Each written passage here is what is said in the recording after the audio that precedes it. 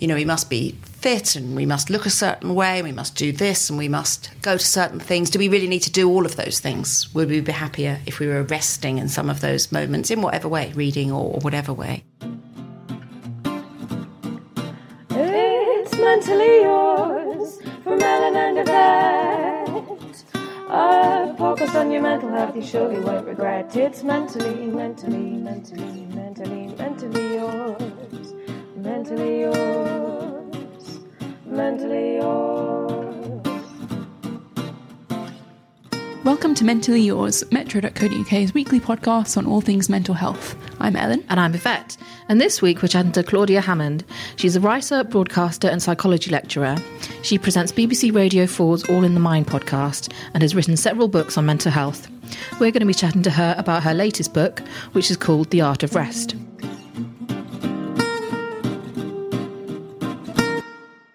I think we need to start valuing rest and seeing its benefits in the same way as we do sleep, because so many people are just completely overwhelmed by their to-do lists, and there is just so much on them, and many people can't bear that, and it just really adds to everyone's stress. And I think for the sake of all our mental health, we need to start taking rest more seriously. This might be a kind of silly question, but what are you defining as rest? Is it just sitting and watching TV? Is it you have to do nothing? What is rest? Well, when I'm talking about rest, I don't mean having a nap, because sleep is great, but I'm not talking about sleep here. So I'm talking about something you do when you're awake, which isn't work, which is not just necessarily pure enjoyment, but something that makes you feel relaxed and makes you feel rested. And that will be different things for different people. And so one of the things we've looked at is the activities that people find the most restful, and have counted down in the book a top 10 of those. And they will be different for different people. And so it could be watching TV, it could be going for a walk in nature, it could be doing nothing, but a lot of people find doing nothing really difficult. Yeah. Really, really difficult. Were there any big surprises for you when you got the results of this big study back? I was really surprised by what came top, which was reading. So 18,000 people from around the world, from 135 different countries, took part. Our first surprise was how many people were interested enough in the topic of rest to take part in something that took 35, 40 minutes to fill in. And so 2/3 of people said that they wanted more rest. And I wasn't that surprised by that, but I was surprised that reading came top as the most restful activity. So 58% of people put that down. And at first we thought, are they just trying to look good? Are they just trying to say, yeah, reading's what it is, to try to look good?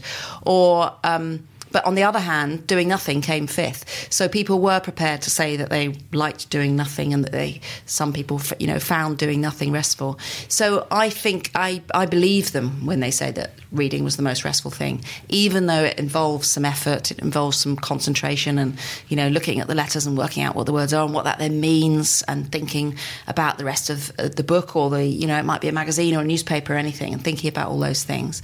But I think that what is special about reading anything is that it takes you away from the immediate moment of those thoughts that might be going round and round in your head at that immediate moment. So it takes you out of yourself into someone else's life that might be somebody real or not real. It just takes you away from that into somewhere else. And it can also let you daydream as well. And there's plenty of evidence that daydreaming, if you're not ruminating about bad things over and over, then daydreaming is good for you, is a good thing. And books allow us to daydream. So people aren't always, all of us are not always concentrating when we read, and people's eyes carry on moving across the page. But in studies where you look at tracking people's eye movements, normally, if you're reading and concentrating, when you get to a difficult word, you slow down because it's an unusual word. But when people are doing what's known as mindless reading, where they're not concentrating, then they carry on going past at the same speed. And that's how you tell when people are concentrating or not. And a lot of the time when people are reading, they're not concentrating. And we've all had that where you read the page again because you forgot totally what you were thinking about. But maybe that's not a bad thing. So I think another good thing about reading that's beneficial is that it's a jumping off point for us to daydream and think about other things and not to worry. If someone asked me what's the most relaxing thing, I would say reading. But I can't remember the last time I just sat and read. I don't think I ever do that now. Because you're too busy and just haven't got time to do it. So how do we carve time for that? So I think it's one of the things is to give yourself permission to do these things, and almost reframing these things as restful and as good things. And so, we all have, diaries full of things, and there's all these things we must do. And what we don't do is schedule breaks. We don't schedule the time when you're going to read for a while, because reading is maybe the thing that relaxes you. And we don't tend to do that. And so I think it's a question of trying to prioritise some of those things and trying to believe that rest is important. It's not just the thing you do when everything else is done. Now, the difficulty is if there are just too many things to do. And I think then you've got to start looking and thinking, have you got to do all of these things? Are you doing all these things because you really want to do all these things, or are some of them things you think you should do? So I think, we start to set ourselves high standards of, we must be fit and we must look a certain way, and we must do this and we must go to certain things. Do we really need to do all of those things? Would we be happier if we were resting in some of those moments, in whatever way, reading or whatever way? Or are we just taking on too many things? One thing that I do now that can work, and that research has shown can work, is to we're very bad at working out how much time we've got in the future. So people tend to think that they'll have more spare time in the future, and we think we'll be better organised versions of ourselves in the future and have more spare time. Now, the bad news is you probably won't be a better organised version of yourself in the future unless you're going to really make some real change. That probably won't happen. But what you can do is because of that, we take on too many things. So somebody asks you to do something in 6 months' time, and you say, "Oh yeah, I can do that," because you look and your diary looks relatively free. If they were to say to you, "Can you do this thing that involves going quite far for somewhere for a day in 2 weeks' time?" your answer might be very different. You might think, "Well, I can't possibly do that. I'd be far too busy." If that's what you would think, then maybe you shouldn't be doing it in 6 months' time either, because maybe you're then saying yes to too many things, because you're doing what's known as the planning fallacy, which is believing you can do things more quickly than you can, and you really can't do those things quickly. And I think kind of the title of your book, it mentions the modern age. What is it about our current times that makes rest even more important, even though it's even more difficult to find? Yeah, it's definitely really important now. Now, what's really interesting is if you look at studies of time use going back for decades and decades, in the 1950s, people didn't have loads more spare time than we have now, and so they had to, people didn't necessarily have washing machines and had to do all sorts of things by hand, and so people didn't have a load of spare time. It's not that we're necessarily busier than ever, but it doesn't feel that way. It feels as if we're really, really busy, and part of that, I think, is that, brilliant as many things about new technology are, there is this overlap now. There's this melding of what's spare time and what's work time, and there aren't these clear boundaries. So once you leave work, even just on the way home from work, you can still see the emails, and even all evening. How many of us can resist looking at our emails at 11:30 at night? It's a really, really bad idea, but most of us do it, and there's nothing you can do about the work things for next day. So it just gets you thinking about those things. It's a really bad idea, but we can't resist it, and so these boundaries have started to change between work and non-work, and I think that takes away some rest from us. And we're always on call in a way, and some people call it the attention economy. Everybody is vying for our attention all the time. And I also think there's lots of things we do these days that are not work, but they feel a bit like work. So I don't know, just booking anything online, you've got to fill in a form and sort out a time, and just trying to sort out a time to go out with some friends is a little bit like sorting out a time for a meeting at work. You're emailing all these people or messaging all these people, WhatsApping or whatever, waiting for them to come back to you, and that all feels a bit like work. And we do some of the work for companies now, because we fill in the booking form now. We don't phone up to do it and somebody else does something. We do all that, and that all feels like work too, and makes us feel less rested. I think a lot of my non-work time isn't restful at all. You're doing admin. There's loads of admin to do. There's so much, and that's not admin. restful. And even just thinking, I'll just scroll through Twitter. That still feels very attention driven. It's not. Yeah, that's definitely the one that works. And that also, social media can take you into the sort of a work mindset, can't you? If someone then starts talking about something in the news or something to something to do with an article that either you did or someone else has done, and then you're screenshotting it and going for later and all of that. Totally. And I thought it was really interesting that spending time, online or on social media didn't come in the top 10, even when people were free to pick anything they wanted to at all, it didn't come anywhere near the top 10 in any age group. So people may enjoy it, and I personally really like social media. We may enjoy it, but we don't find it restful. It is like some more work in a way. Were there any other things that didn't make the top 10 that you were surprised weren't in there? I was really surprised that looking after pets wasn't in the top 10. Pets and animals, and finding your dogs and cats really relaxing to be with. And so that was at number 12. Animals was at number 12. I was surprised about that because so many people will say that sitting with their dog or cat on their lap and stroking them is really, really relaxing, and when we know that is the case. I was surprised about socialising and chatting. So socialising was number 13, and chatting came number 19. Drinking socially came number 20. And with all of those, I was surprised those didn't come higher.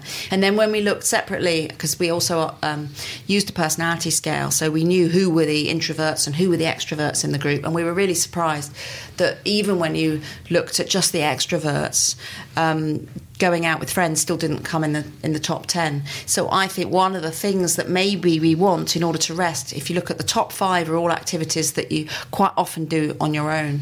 So I think partly we want to rest from other people, because it's not about enjoyment necessarily and fun. This is about feeling rested. And the moment you're with other people, certain things are expected of you. You've got to be a certain way that you can't necessarily, that might be different from how you spend your own time, even if it's just taking into account what they would like to do as well as yourself. So I think that maybe partly what we long for is to be on our own a bit.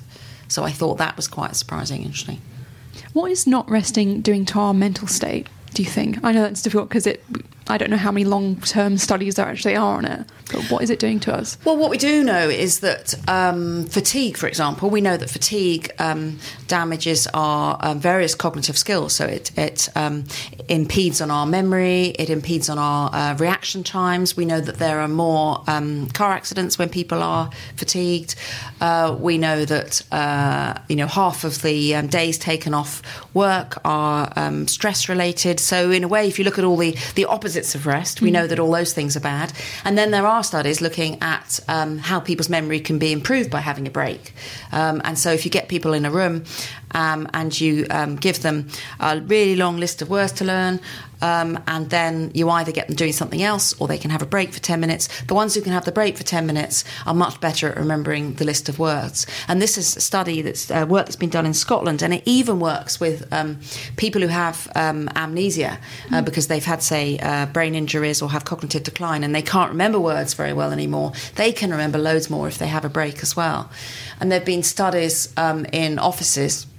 There's some interesting studies from South Korea where they get people to have just micro breaks at work. So these might be 2 minutes long or even less. I mean, some studies use 30 seconds, but 2 minutes long, where you look out the window or you go and put the kettle on or you lean back in your chair and shut your eyes. And an hour later, people's concentration is still better after a micro break. And at the end of the day, they're feeling happier if they've had several micro breaks.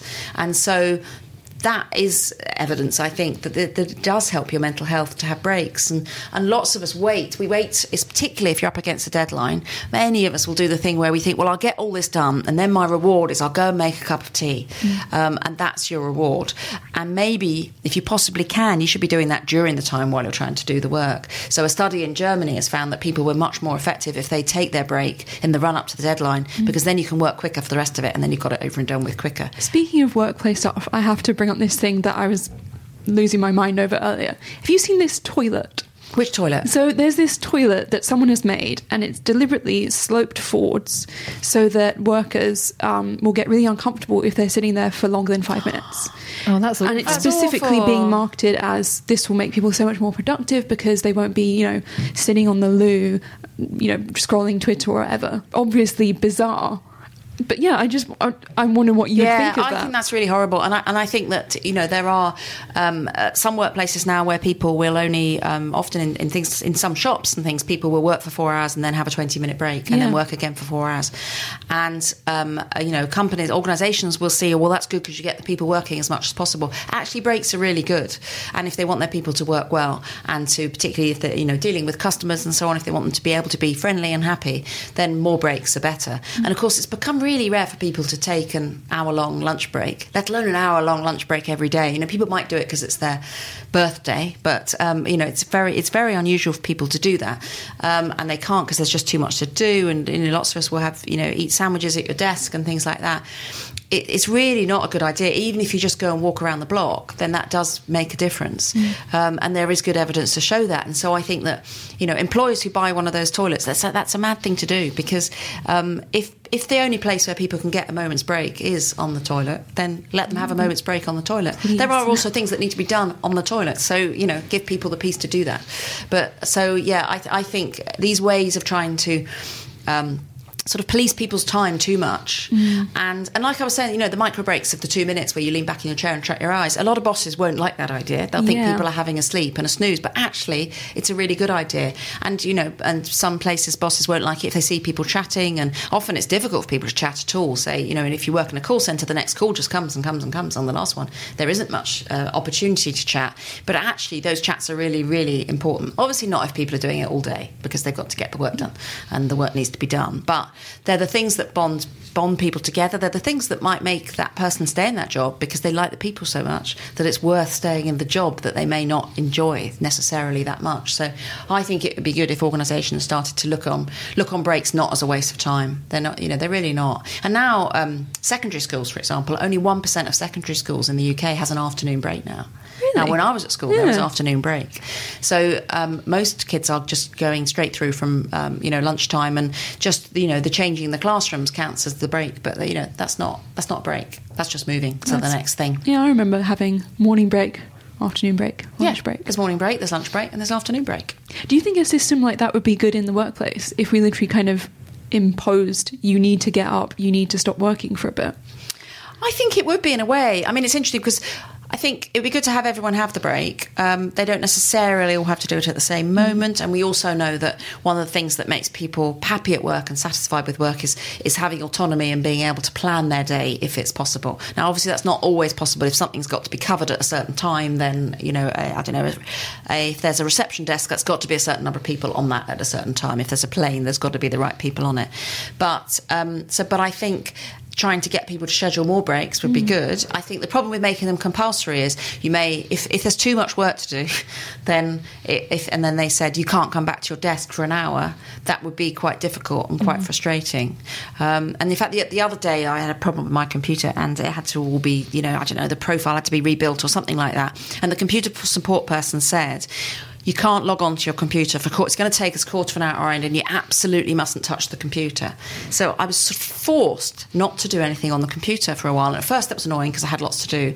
And then actually I sort of started to really enjoy my 15-minute enforced break, and I went and made a cup of tea. I was chatting to people. I was sitting around, and actually it was quite nice. I quite enjoyed it. And one thing we do, often people do when it's their break time, and I think this is the thing you could change, is where you get a chance to have a break, is not to then stay on your screen and do some, you know, buy something, book something, do some admin, or, you know, look at Facebook.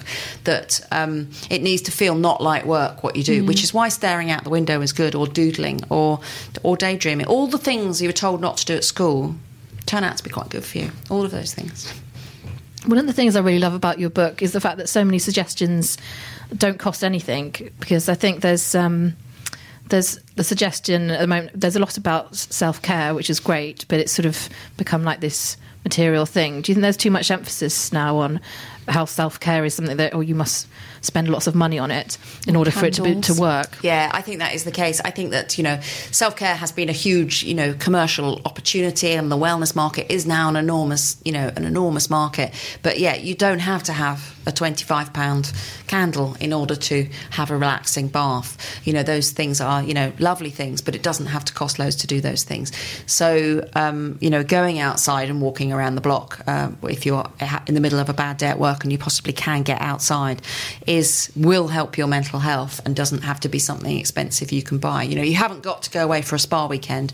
You could choose to do all sorts of different relaxing activities and to give yourself a break that way. Now, the difficult thing about being at home is that all the jobs are still around you, and which is why going away is so amazing. You know, that is why we like holidays and going away, let's face it, because you get away from your to-do list isn't surrounding you. All those things that need niggling things that you know need to be done, or cleaning up or tidying up.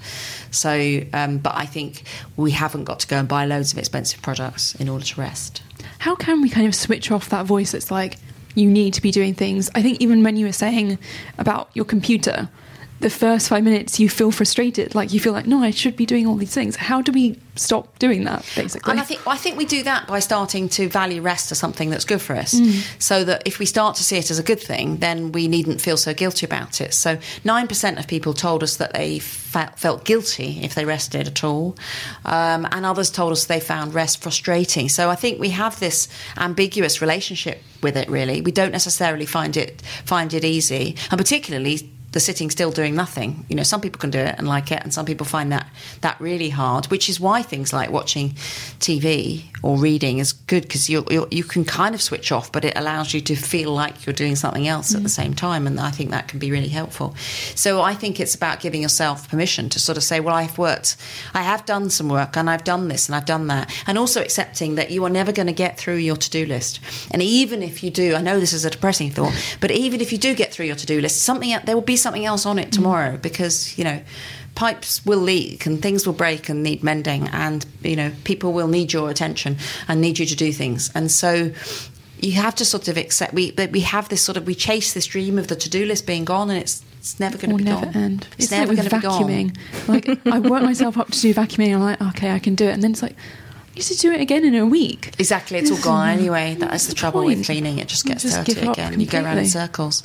But again, that is a sort of thing of accepting that will kind of be around forever. Yeah, you know, unfortunately, it's not got to be done and gone. And so maybe you do it tomorrow and rest now instead, because it'll still be there waiting for you, the dust. Do you think it would be helpful to kind of, you talk about scheduling rest in, kind of make that our to-do list and say it's as important as all those other things that we do to, you know, like eating and sleeping? Yeah, I think it is. I think you could schedule it in and say, well, this is going to be my rest time, and I'm not going to interrupt that for other things, because that's an important time. Now, sometimes you may have to interrupt it for other things, because, you know, life will overtake you.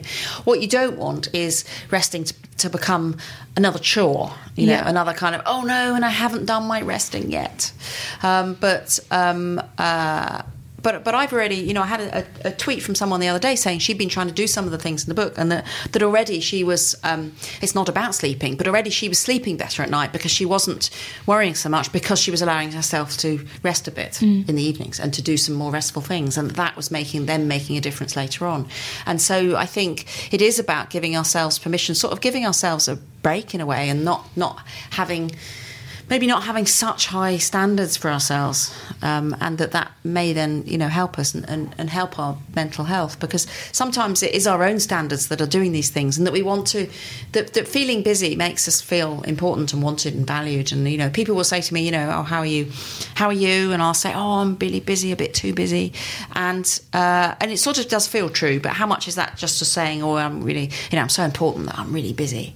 And how much are we making ourselves feel a bit too busy? Now, I think there are some situations, and I think particularly if people have got really small kids, or if people are caring for others, then I think it is really hard to find those breaks. And then I think it's a question of looking for the tiny restful moments in life, where if there's a pause for some reason, you can just sit down for a couple of minutes, or stare out the window, or do something nice even for a couple of minutes. And then trying to get a bigger kind of rest, maybe the kind of thing where, you know, parents giving each other, if there are two parents giving each other, you know, a voucher for rest, where you can spend this rest time how you want to while the other one looks after the kids. So it can be a sort of almost a gift to someone else, the gift of rest. What are your go-tos in terms of rest? I like gardening. I find gardening so amazingly restful. And I only have to, I've got a tiny garden, but I really, really like it. And I've got a tiny greenhouse that I can just stand in it. Nobody else could, you know, there wouldn't be room for that. I can just stand in it and grow seeds and things in there. And just going out, I've only got to be out there a sort of couple of minutes and start deadheading some things, or checking on seeds and thinking what I'll do next. And I almost feel a sort of wave of restfulness coming over me. And, you know, I feel all the things I was worrying about going away. And so now I try, it's not so easy when the nights are, you know, dark and the days are short, to try and prescribe myself 15 minutes of rest. And if I'm working at home, I used to sort of, you know, eat some food at lunchtime and then rush back to work. And now I think, no, I'm going to have 15 minutes rest for the sake of my own mental health. I'm going to have 15 minutes of gardening. And it's good because I don't feel guilty because I feel as if I'm doing something. And for me, there is something about that, and it's something about being outside and being with the plants and touching the soil and things like that. For other people, it will be something completely different. You know, some people hate mindfulness, some people love mindfulness and will swear by that, and will like the fact that, say, if they do it for 20 minutes a day, that it forces them to set that time aside for 20 minutes a day. So I think to find your own prescription for rest and then prescribe yourself that thing or combination of things, you know, so maybe you could read for, you know, decide you will read for 15 minutes each day and make the time to do that. And you may find you really, really enjoy that. So this is goodbye from Mentally Yours. So go away, enjoy your day, get on with all your chores from Mentally Yours. Mentally yours, mentally yours.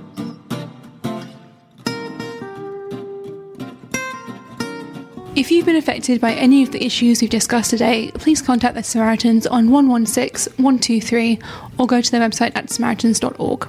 If you've enjoyed this episode, please give us a rate or review. 5 stars would be lovely.